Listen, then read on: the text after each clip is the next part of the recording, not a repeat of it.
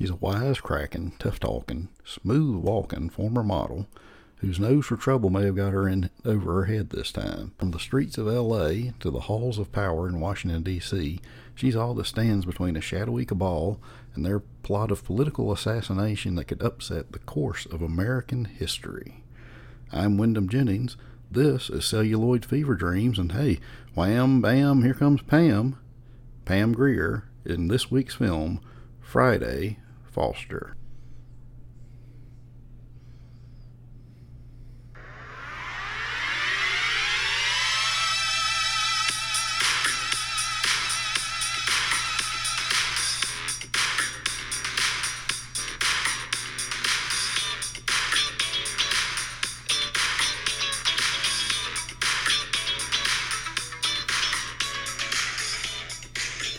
Alright, so what's up everybody?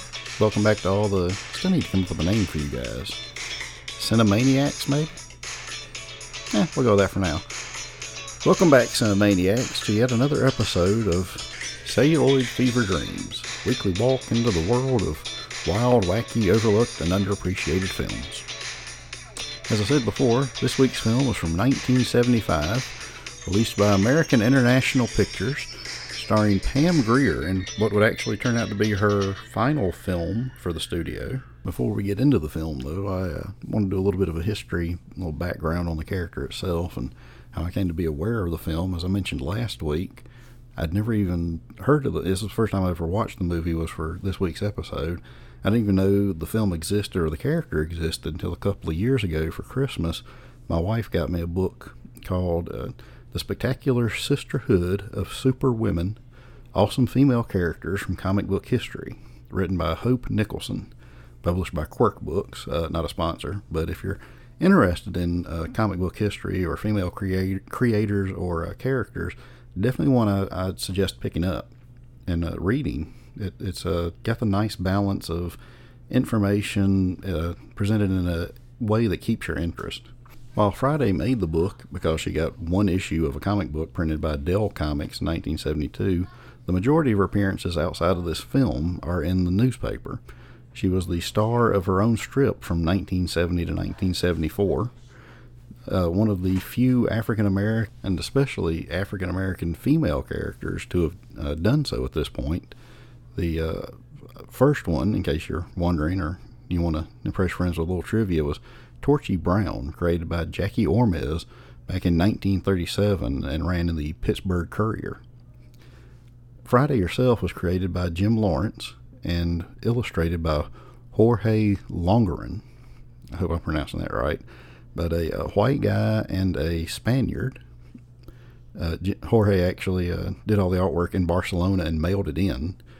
But from what I understand, and here's the other thing, there's no collections that I've come across of the Friday Foster strips. So I had to do some research on people who remembered it and other people who've done articles. From what I understand, both Jim and Jorge tried their best to make it authentic to the period. Jorge actually come to America and spent a week or so going around New York City, because the strip's based in Harlem, taking photos and talking to people and doing everything he could to make sure that he got the right look for the strip. And from what I understand, Jim tried to do what he could. I mean, nowadays, if he's going to do Friday Foster, or if he's going to try to bring her back for something, you'd want somebody other than a middle-aged white guy to write her. And I say that as a middle-aged white guy, but anyway, like I said, for 4 years it was popular enough to be carried in several northern newspapers. One of the reasons I probably hadn't heard about Friday before a couple of years ago is that she never appeared in any southern newspapers. Considering she started in 1970, that's not really a surprise though. But her last appearance actually was pretty recent. Dick Tracy, which is still going as a newspaper strip, and just blows my mind. The local newspaper used to carry Dick Tracy, but I hadn't got a newspaper in years. I didn't even know Dick Tracy was still around, but did a 2-week story where he crossed over with Friday Foster. And I like the character. I like the movie. I mean, reading about her in the book is one thing, but watching the film with Pam Grier, I like the story, I like the setting, I like the characters. I really think done right, she could make a comeback. She could be a modern character, maybe not in the newspaper, but there's something that could be done with her. The story of Friday, both in the book, not the book, both in the strip and in the movie, is that she's the assistant to Sean North, who's one of the world's leading fashion photographers. And Friday herself is a former model. And she's raising her younger brother herself, trying to make ends meet. And, like so many of these stories, like a Nancy Drew or, something like that, she keeps finding herself pulled into situations that go beyond the job, murder, theft, etc., etc. The movie goes into that as well. Like I said, she gets involved in a political assassination plot. But Pam Grier is playing Friday Foster. This is, like I said, this is the last movie she did for American International Pictures. And it wasn't just me being funny. The official tagline for the film that appeared on posters was, "Wham bam, here comes Pam." Because at this point she'd made a name for herself in several other films, like Foxy Brown, Coffee, The Twilight People, The Big Birdcage. Her first credited appearance was actually in a Roger Corman film. I don't know if y'all remember me a couple of episodes ago talking, I think it was the Elvira episode, talking about the Roger Corman Film School and the number of people that got their start there. And Pam Grier, hey, she can count herself among those. She's her first appearance was Beyond the Valley of the Dolls, which was a Roger Corman film. And by this point, she had, I gotta say, Friday's a little bit of a different take on her. Pam was, as I mentioned in the Last Dragon episode, at this point, a lot of African American films were revolving around the main character having some kind of martial arts skill. There's the toughness, the action star. Pam Grier herself is pretty much an action star in the 70s with the films that she did. Like I said, Coffee, Foxy Brown, Big Birdcage. And so Friday's smart, and she's clever, and she can get herself out of trouble, but she's not a very physical role. She's not a damsel in distress. She's not one of these that she has to have somebody save her. I mean, she has help, she has friends, but it's kind of a different role for Pam Grier at this point, because before she'd been the trash talking, kick your teeth in if you give her a reason to kind of character. It's what she is known for. So this was a little bit of a stretch for her. And I love Pam Grier. I love watching her on screen. She's at this point she's still doing the low budget movies, the action films, but there's just a magnetism about her. You just can't take your eyes off of her, no matter what she's doing. There's just something about her, and she's still working pretty much to this day. I mean, after these movies, she's done things like she did one of my favorite movies, Greased Lightning with Richard Pryor. She's in that. She's in Mars Attacks in the 90s. If you're a certain age and you're a Tarantino fan, you recognize her from Jackie Brown. And she's done tons of television. She's done Bless This Mess, This Is Us. She has the distinction of being the first African-American woman to appear on the cover of Miss Magazine. And she also has, for all you comic book nerds out there, she was the first live-action Amanda Waller appearing on Smallville. But the story of the film, we'll pick up with that. We'll get into that since y'all know who the star is now. I gotta say, one of the things about films that I don't miss from this era is the credits at the beginning of the film. And the movie opens like a 3 or 4 minute Washington, D.C. travel log. I mean, we're just driven around various parts of Washington, D.C. while a song talking about Friday plays and the opening credits roll. And I don't know. I think the thing that bothers me about this is you can have the credits and you can still start the story, like a more modern film does. So I don't know. To me, it's just wasted time in a way. But the thing that annoyed me is after 3 or 4 minutes of driving around DC and taking in the sights, we immediately open up on LA for some reason. But we're introduced to Friday's editor, Mr. Riley, who is played by Julius Harris, who you may recognize from such films as Shaft's Big Score, Superfly, Black Caesar, the James Bond film Live and Let Die, the 70s King Kong, and a ton of television work over the course of his career. But he comes in a bit of a huff and a bit nervous, and he calls Friday on her phone. Her little brother picks up, and her little brother is shown basically cataloging a closet full of merchandise, I guess gifts or just little things like perfume and whatnot. Answers the phone, but Riley explains to her that he can't get a hold of Sean, so he has to send her out because Blake Tarr, who they call in the film the Black Howard Hughes, is making a return to Los Angeles secretly, and he needs somebody down there at the airport to snap some pictures of him for the magazine they work for. Before Friday can head out, her friend Cloris makes a call and tells Friday that she needs to speak to her desperately. Friday, of course, blows her off because she has a job to do, tells her that she'll talk to her later on in the day, or later on that night. We're cut to the airport where we're introduced to Carl Weathers, and they don't give his character a name that I know of in the film. I actually had to look up on IMDb. The character he plays is Yarbrough, and he's dressed as a security guard at the airport, and they show him coming up to two other guys dressed as security guards, and he hands them guns out of a paper sack and then hands them bullets by the handful. I don't know why the guns weren't loaded beforehand, but it's just weird to see them dipping their hands in a bag like it's got M&Ms in it and coming up with bullets and loading the guns up. And Carl Weathers is somebody that you definitely know. I mean, he's still working to this day. Before he got into acting, he actually played for the Oakland Raiders, retired in 1974. Before this, he was in the film Bucktown. And in this film, he doesn't really have a lot of speaking roles. A couple of years later, though, he'd be Apollo Creed in the Rocky films. And from there, he's had a career. He's in Predator with Arnold Schwarzenegger. He's had his own action film, Action Jackson, which had Vanity in it. I mentioned that in the Last Dragon episode.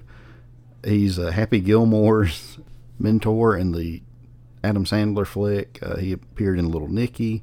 You can currently catch him in the Disney Plus, again, not a sponsor, series The Mandalorian. So, yeah, he's still working to this day, but this is one of his earliest roles.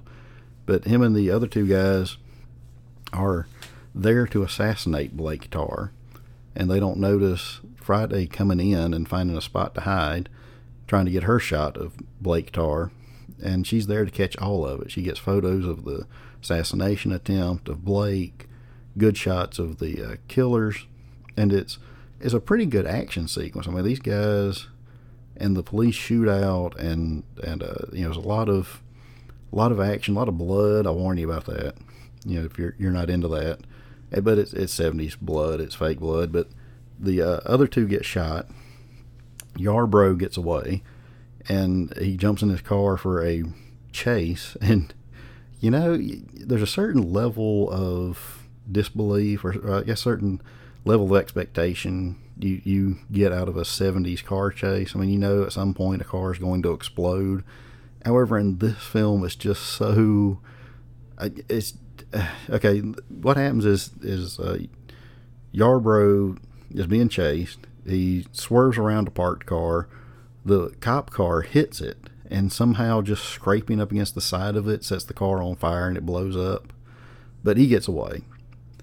And then we cut back. Him and Friday, actually, before he gets into the car, run into each other, and she barely escapes being shot. And one of the police officers at the airport distracts Yarbrough and gets shot for his trouble, and Friday gets to escape. But anyway, we then, like I said, he gets away. We then cut back to Cloris at her apartment, and she's alone before she had a party going on. And one of the shot guards comes in, staggers in, and dies in her arms. Turns out that it's her boyfriend. Friday calls her, doesn't tell her what's going on. She's like, I'm returning your call. You said you needed to talk to me. And Cloris blows her off, telling her there's no need. Just don't worry about it. Don't come over, etc. But then we're shown Friday developing the pictures and showing them to our boss, and Sean finally shows up. And Sean is the token white guy in the film, pretty much. We'll get into more of that later. But yeah, he shows up. He's, the editor complains that it basically chews him out because, I couldn't get a hold of you. Friday had to fill in. Friday was almost killed. Friday, actually looking at the photos, recognizes one of the gunmen, but can't remember where she saw him. And then we cut back. Then we go to the next day. Friday's brother's outside working on his bike, and two really nice cars roll up. And when I say nice, I mean really. This is 1975. Both of them have a phone in them. In 1975, and and we're introduced to the character of Fancy Dexter, played by Ted Lang. And I think it's important to note at this point in the film, Fancy is a character created for the film. The strip, from what I understand, a lot of the characters in the film are originated in the strip, such as Blake Tarr, who is, again, the Black Howard Hughes, indicating one of the richest men in the world, in case you didn't know who Howard Hughes was. Later in the film, we're introduced to Colt Hawkins, who is a successful mystery writer and private eye, and pretty well off. Friday herself's a former model. There's two other characters from the strip that are fashion designers. Her boss is, the editor of a successful magazine. I think the point is, in the strip, all the characters are professionals and are doing well in their careers and etc. And in the film, and I get it's a blaxploitation film, it's of the time, but the character they decided to add was a pimp and his two fancy cars. One he rides in alone, and the other one which contains all of his girls, who in every scene they appear in is chewing gum.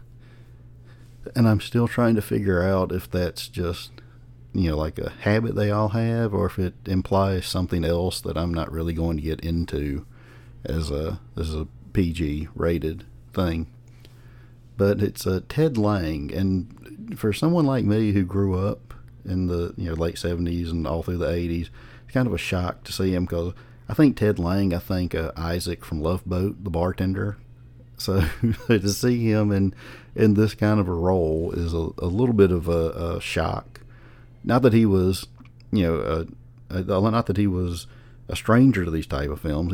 Before this, he had appeared in Black Belt Jones. He'd appeared in Trick Baby. Since then, he's still been working. In the 90s, I believe it was, he appeared in the lead in Othello. And since then, he's appeared in stuff like Drake and Josh on Nickelodeon, the TV series Psych, just things like that. But I just thought it was weird when I was doing a little research, come to find out that, Fancy was created just for the film. The pimp character was. But he gives Friday's brother a gift for Friday and asks him to run it up there to her. And this is where we find out what the brother's doing in the closet. Every time somebody brings Friday a gift and gives it to him, he puts it in the closet. He keeps it for himself, because that's how he makes his spending money, is reselling gifts guys have bought for her. And in fact, he kind of teases Fancy with it. He looks at it and he goes, "Don't you ever want to bring her something else, something like Gucci or something like that?" And he's like, "Man, I don't mess with anything Italian." So I thought it was just a nice little subplot that, her brother is using her in order to get some spending money of his own. But Friday comes down and Fancy tries to recruit her. It's I don't know. Like I said, I don't understand why the character's in there, but I did enjoy the scene between the two of them, between Fancy and Friday, and the interplay between Pam Grier and Ted Lang. And you can tell they're enjoying themselves, and just the banter between them. It's a nice light moment in the film. So you know what? I'll let it slide for now. Just for the little comebacks and little jokes that they're sniping at each other as he tries to recruit her, and she very quickly shoots him down of the notion. We get to see Sean and Friday on assignment but at first I thought to be a fancy party, but later turns out to be a fashion show. Somebody rolling out their new line for the year. And here we're introduced to the aforementioned Colt Hawkins, who's played by Yaphet Kotto. I hope I'm pronouncing that right. If you don't know the name, you know him. Before this, he had appeared in films like The Limit. He had appeared in The Thomas Crown Affair with Steve McQueen. He had also appeared in Live and Let Die, the James Bond film. He was Dr. Kananga, or Mr. Big. And he was the first African-American Bond villain in the franchise. He also had probably one of the stupidest deaths I think I've seen in the entire franchise. And less said about that, the better. If you don't recognize him from any of those, well, then you probably recognize him from one of his biggest films he ever did. He was one of the ill-fated crew members in Alien. After that, he appeared in films like The Running Man, Midnight Run. He actually was asked to be Lando Calrissian in The Empire Strikes Back, but turned the role down because he was afraid of being typecast. But we're introduced to him. He's there. Obviously, him and Friday know each other, and him and Sean know each other, and he's there on assignment following a cheating wife. We also find out that Yarbrough is there. He shows up for the fashion show. Friday sneaks off and tries to make amends with Cloris, who we catch on the phone talking to somebody in a heated discussion. And her and Friday kind of get into it about Friday blowing her off, and Friday trying to say, it's my job, I couldn't have showed up anyway, and Cloris saying it's too late to do anything about it. And at this point, we're introduced to Madame Rena, the fashion designer whose show this is, and who Friday and Sean are trying to get photos of her new collection for the magazine. And Rena is played by Eartha Kitt. And Eartha Kitt is like Pam Grier. She's just a legend in entertainment history. She got her start all the way back in 1942. She made her Broadway debut in 1945. In the 50s, she had 6 top 30 songs. She was Catwoman in the last season of the Batman television series. More recent, well, I say more recent, but if you're of a certain age, you recognize her voice as Yzma in The Emperor's New Groove. And if you listen to Christmas music, you've definitely heard her rendition of Santa Baby. It's a bit of a surprise to me, because at this point in the 70s, Kit was basically living and working and doing most of her performing overseas in like Europe and Asia and places like that, because in 1968 she had made some remarks at a White House luncheon, some anti-war remarks about Vietnam and what it was doing to the youth of America and to America itself, and basically kind of got blackballed by a lot of people in the industry. They didn't want to work with her. She upset the First Lady. The CIA actually had a folder on her at one point because they didn't want, because of the remarks that she made. She just couldn't get work in America. So to see her in the middle of all this, appearing in this film, it's a surprise. It's a nice surprise. I like watching Eartha Kitt. I like her energy. I like the way she performs and the way she brings herself into every role. In fact, around the time this film come out, there was a article written about the CIA dossier on her, written by Seymour Hersh. I hadn't got a chance to look at it, but yeah, Eartha Kitt is the fashion designer, and we're shown her new clothes, and Friday and Sean are taking photos of it. As I mentioned, Carl Weathers, Yarbrough, I keep wanting to call him Carl because I didn't give him a name, in the movie, gets up and leaves, and then it's supposed to be Cloris coming out as the showstopper and like the I guess main focus of the line or whatever, and at first they can't find her. Then she staggers out with a knife in her back and dies in Friday's arms, warning her about something called Black Widow, which Friday knows nothing about. We're introduced to Lieutenant Jake, and I don't know if it's an acting choice or if it's something from the strip or if this is just something the director did, but every time he shows up, he seems to be eating. He's got like a bag of chips in his hand. I don't know why. I'm just going to say it's the 70s. Whatever. But in trying to find out why somebody would do this, Madame Rena blames Ford Merlot, a rival fashion designer who she claims continuously rips her off, copying her designs and her choices. And she actually believes that Cloris was some kind of mule for him, going back and forth from Washington, D.C., where he's based, and giving him information or something. There was some reason she kept going back and forth and back and forth. Yarbrough tracks down Friday and actually tries to kill her at her apartment, and she barely escapes with her life thanks to the assistance of another resident of her apartment building. When recounting the story to Colt and Lieutenant Jake, she suddenly realizes she remembers where she saw the guy from the photo from, that it's Cloris's boyfriend. And Jake tells her that they found the boyfriend's body at Cloris's apartment, and they think that Cloris was killed because they found thousands of dollars worth of drugs in her apartment. So they think that she wasn't being a mole for Ford, she was being a mule for Ford or for somebody. And Friday doesn't think that's her friend. She doesn't think that she would do something like that. She knows she wouldn't do something like that. They grew up together, etc., etc. But at Cloris's funeral, Friday gets Yarbrough's picture, and she tells Colt this, but he escapes. So Friday does what anyone would do in this situation. She steals the hearse and chases him down, following him into an abandoned building where they struggle, and she runs, loses her camera, but she manages to get away and gets arrested by the police for stealing the hearse. Her boss bails her out and chews her out. Colt finds some more information, though, and saves her from getting her butt chewed out by her boss by linking Cloris to some activities in D.C. So Friday and Colt go to D.C., and they meet Ford Murlott at, well, there's no other way to put it. They meet him at a gay bar.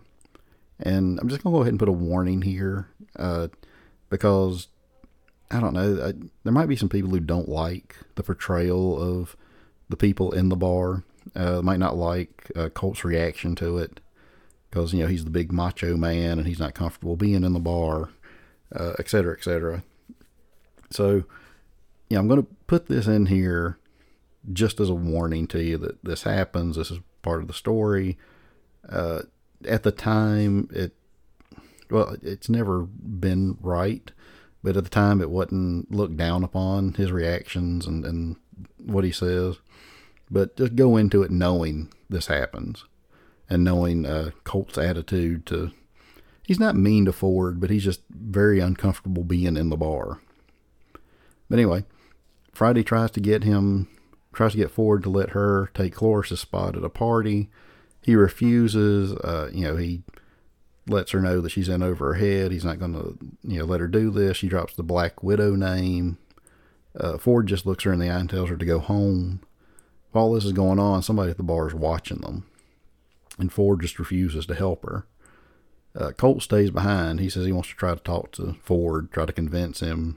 Friday leaves, and she tries to catch a cab, and the guy that was watching her in the bar just tries to run her over in a car. It's a chase sequence where, it is a pretty intense scene. As she's on foot, he's trying to run her over in the car. She's barely dodging. It's a fairly intense scene, especially for the budget they're working on and the state of special effects and stunt people at the time.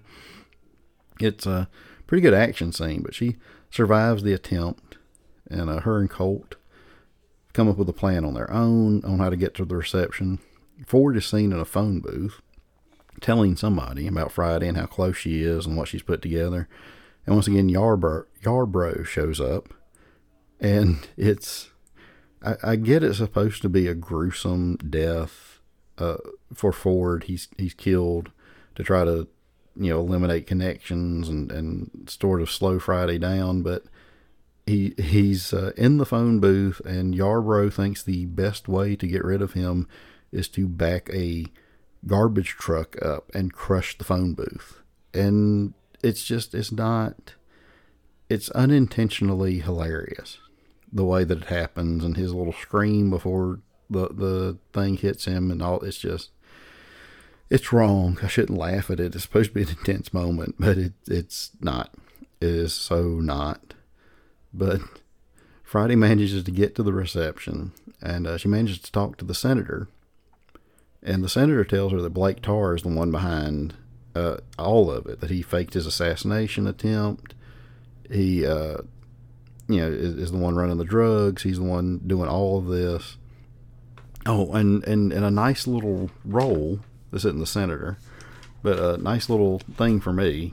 The guy who introduces Friday to the senator is Reverend Noble Franklin. He's played by Scatman Crothers.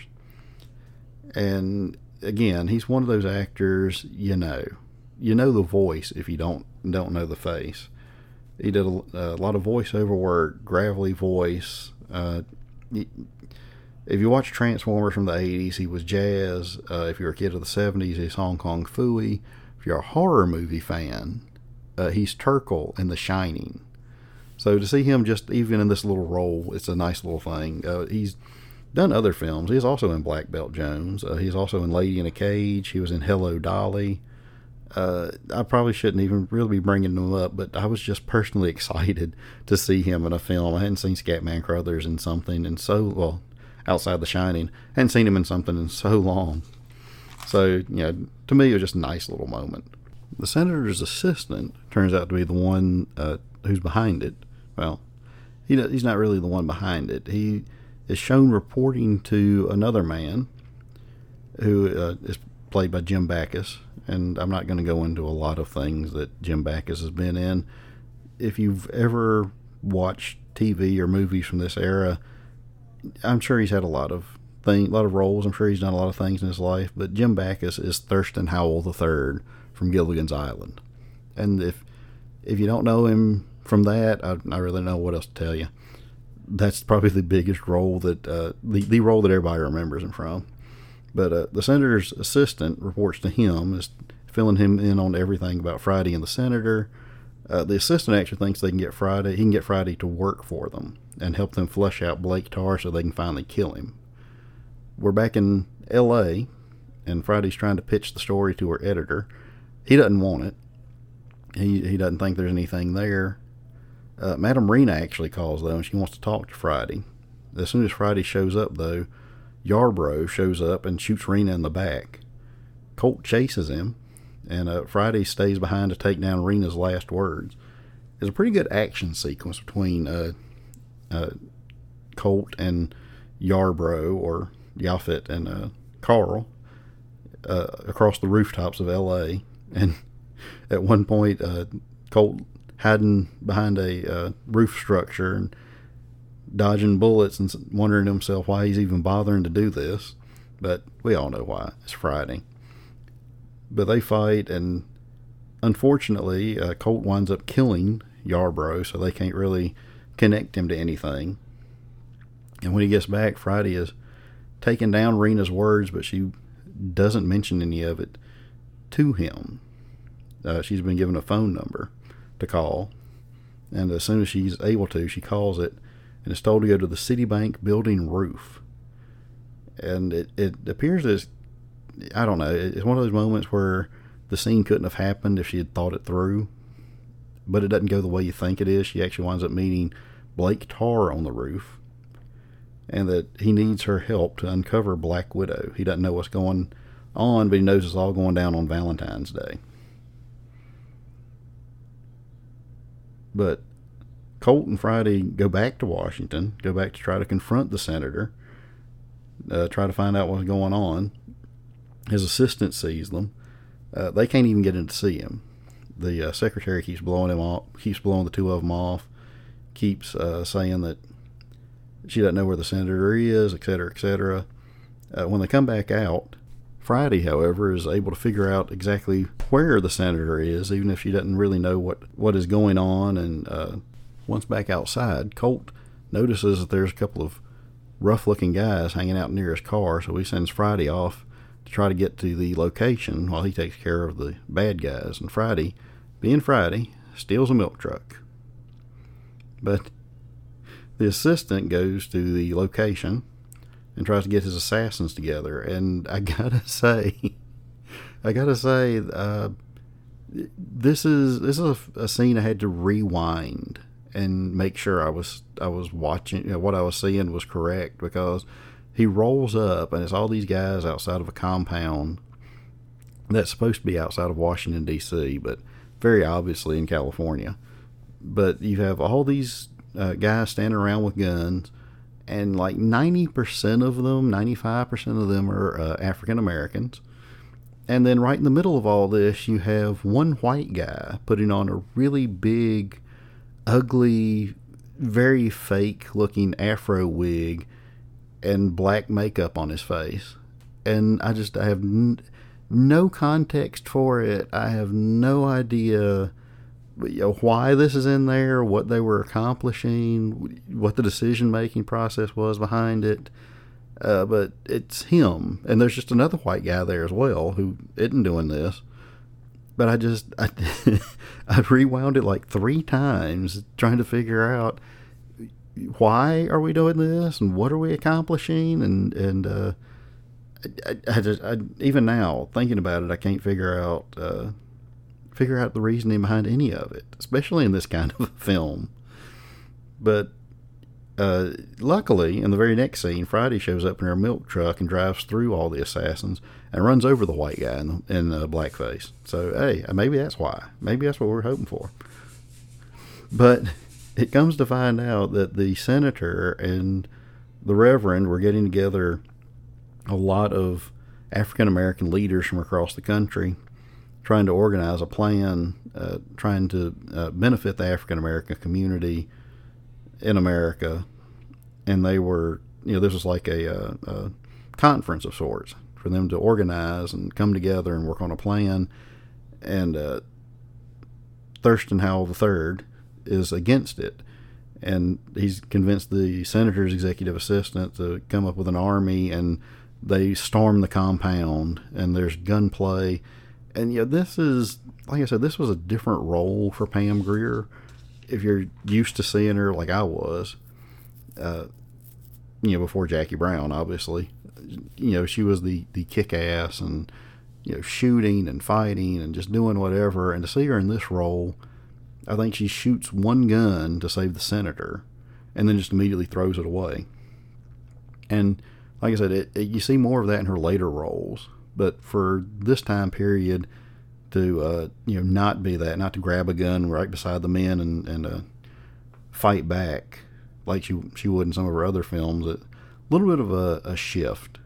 But naturally, the Blake Tarr and Colt show up, and the day is saved, and the plan is ruined, et cetera, and it all ends with her and Colt going out on a date.